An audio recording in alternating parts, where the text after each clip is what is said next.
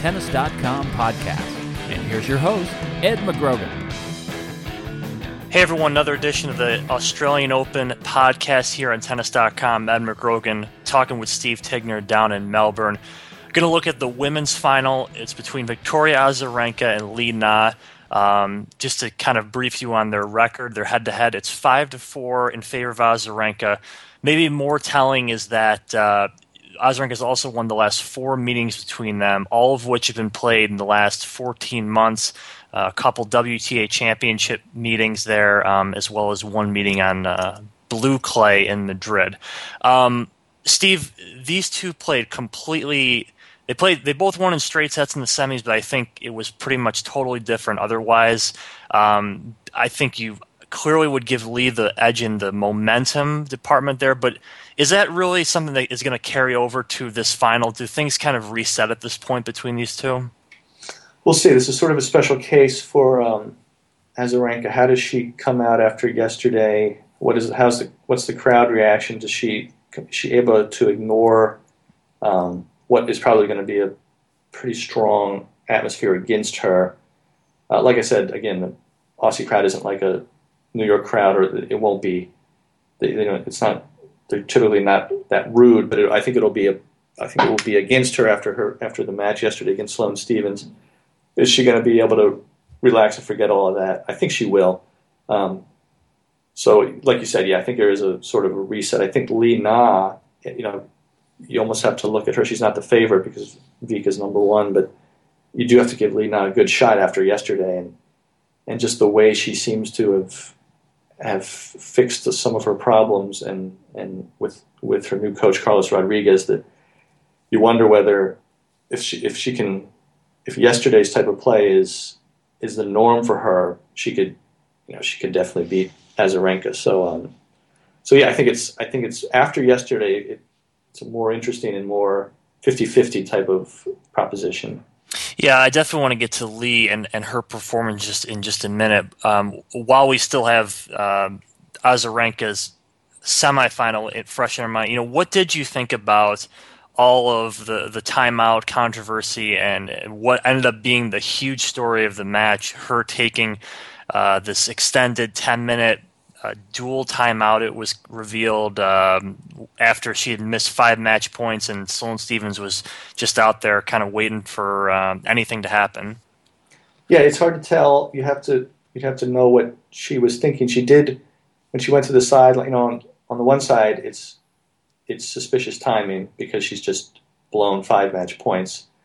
On the other hand, when she went to the sideline, she did point to her chest and her back, and she had that stretch. So and the doctor and trainer did take her off the court. So there was something physical there. It wasn't just I'm choking, I need 10 minutes off. But at the same time, that was part of it, and that's part of why she went over and why she felt panicky. I would say it's probably a combination of her panicking mentally and having this physical problem.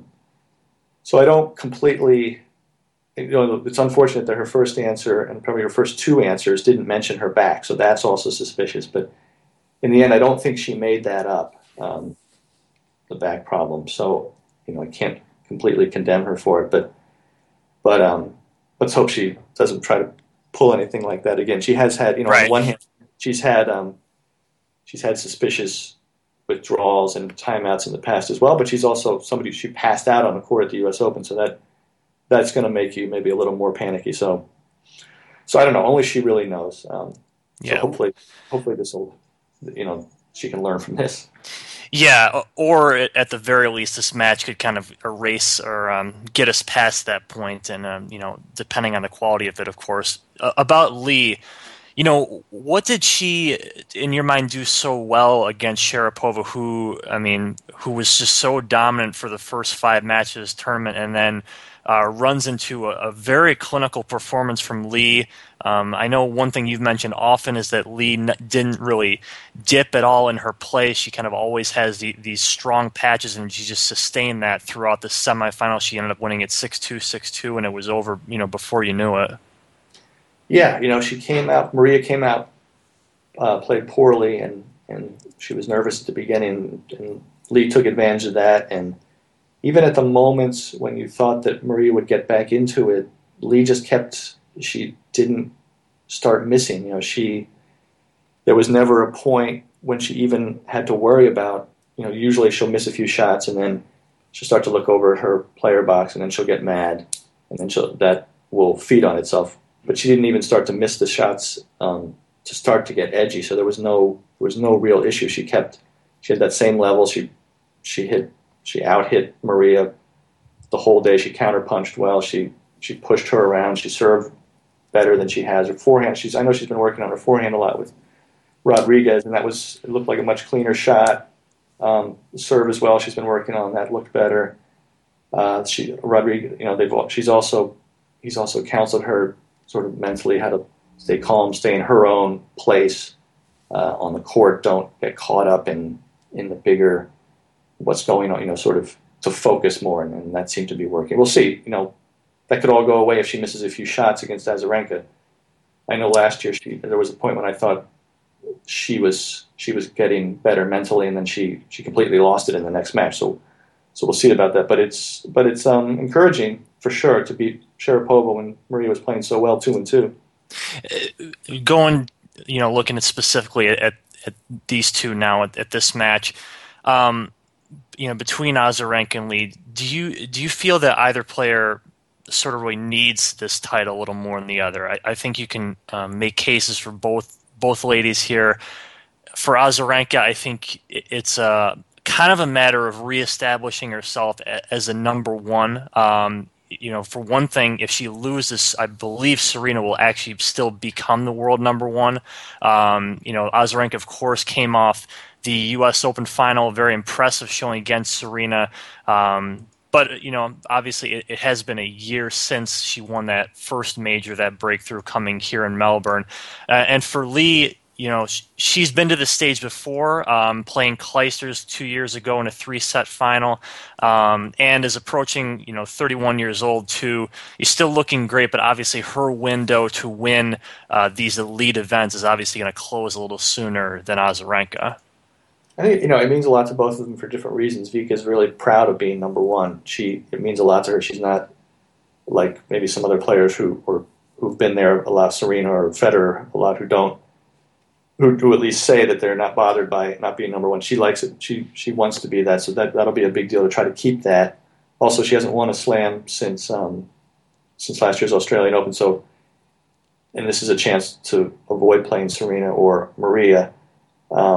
And if she's going to be number one, she doesn't want to start to become sort of one slam number one. This will reestablish her there.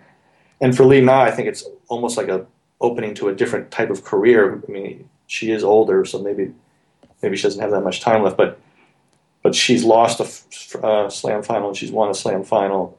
This would put winning this could make it feel like she could win more slams. She's on a different level. She'll have 2 slams, as opposed to being sort of a sort of permanent runner-up type of player. You would start to, if she wins this match, beating Maria and Vika to win the Australian Open, you start to think of her differently, and she probably does as well. And I guess I'll just close really asking about what your thoughts are on how this all might play out and who will win this year. I'm thinking, from what we saw recently, I wrote about Lee actually that she seems to be like the NFL's Baltimore Ravens this week. She's just kind of getting hot at the right time, and has really just been so impressive over the past few rounds, especially. Considering some of Azarenka's latest experiences or play, she also didn't really play well. In a couple earlier matches, I thought she was pretty passive against Jamie Hampton for one. I just think overall, taking a look at both their bodies of work and really where they are now, I am going to pick Lee in this match. What are your thoughts on everything? Yeah, I picked Azarenka to start, so I'll stay with that, and also the fact that she's won the last 4 times, and she's just generally a steadier, more solid player. I think we'll see what her what her reaction is to whatever holdover there's from the semifinal that could hurt her, and we'll see whether Lee, if she does have a little bad patch, how she handles it mentally, whether she is able and really is sort of has a different attitude. I stay with Azarenka just on overall record. I would say she's generally a superior player. All right, we will see how that all turns out. Plenty of coverage, of course, the women's final. We're going to have a live chat during the match, 3:30 a.m. Eastern. Steve, of course, with the report afterwards, and Pete Boda with a Racket reaction for the immediate post-mortem. So thank you, Steve. We'll look forward to your report there, and thanks everybody for listening. Tennis.com podcast. You've been enjoying Tennis.com's weekly podcast. Thanks for listening. For all the latest news and events, head over to Tennis.com.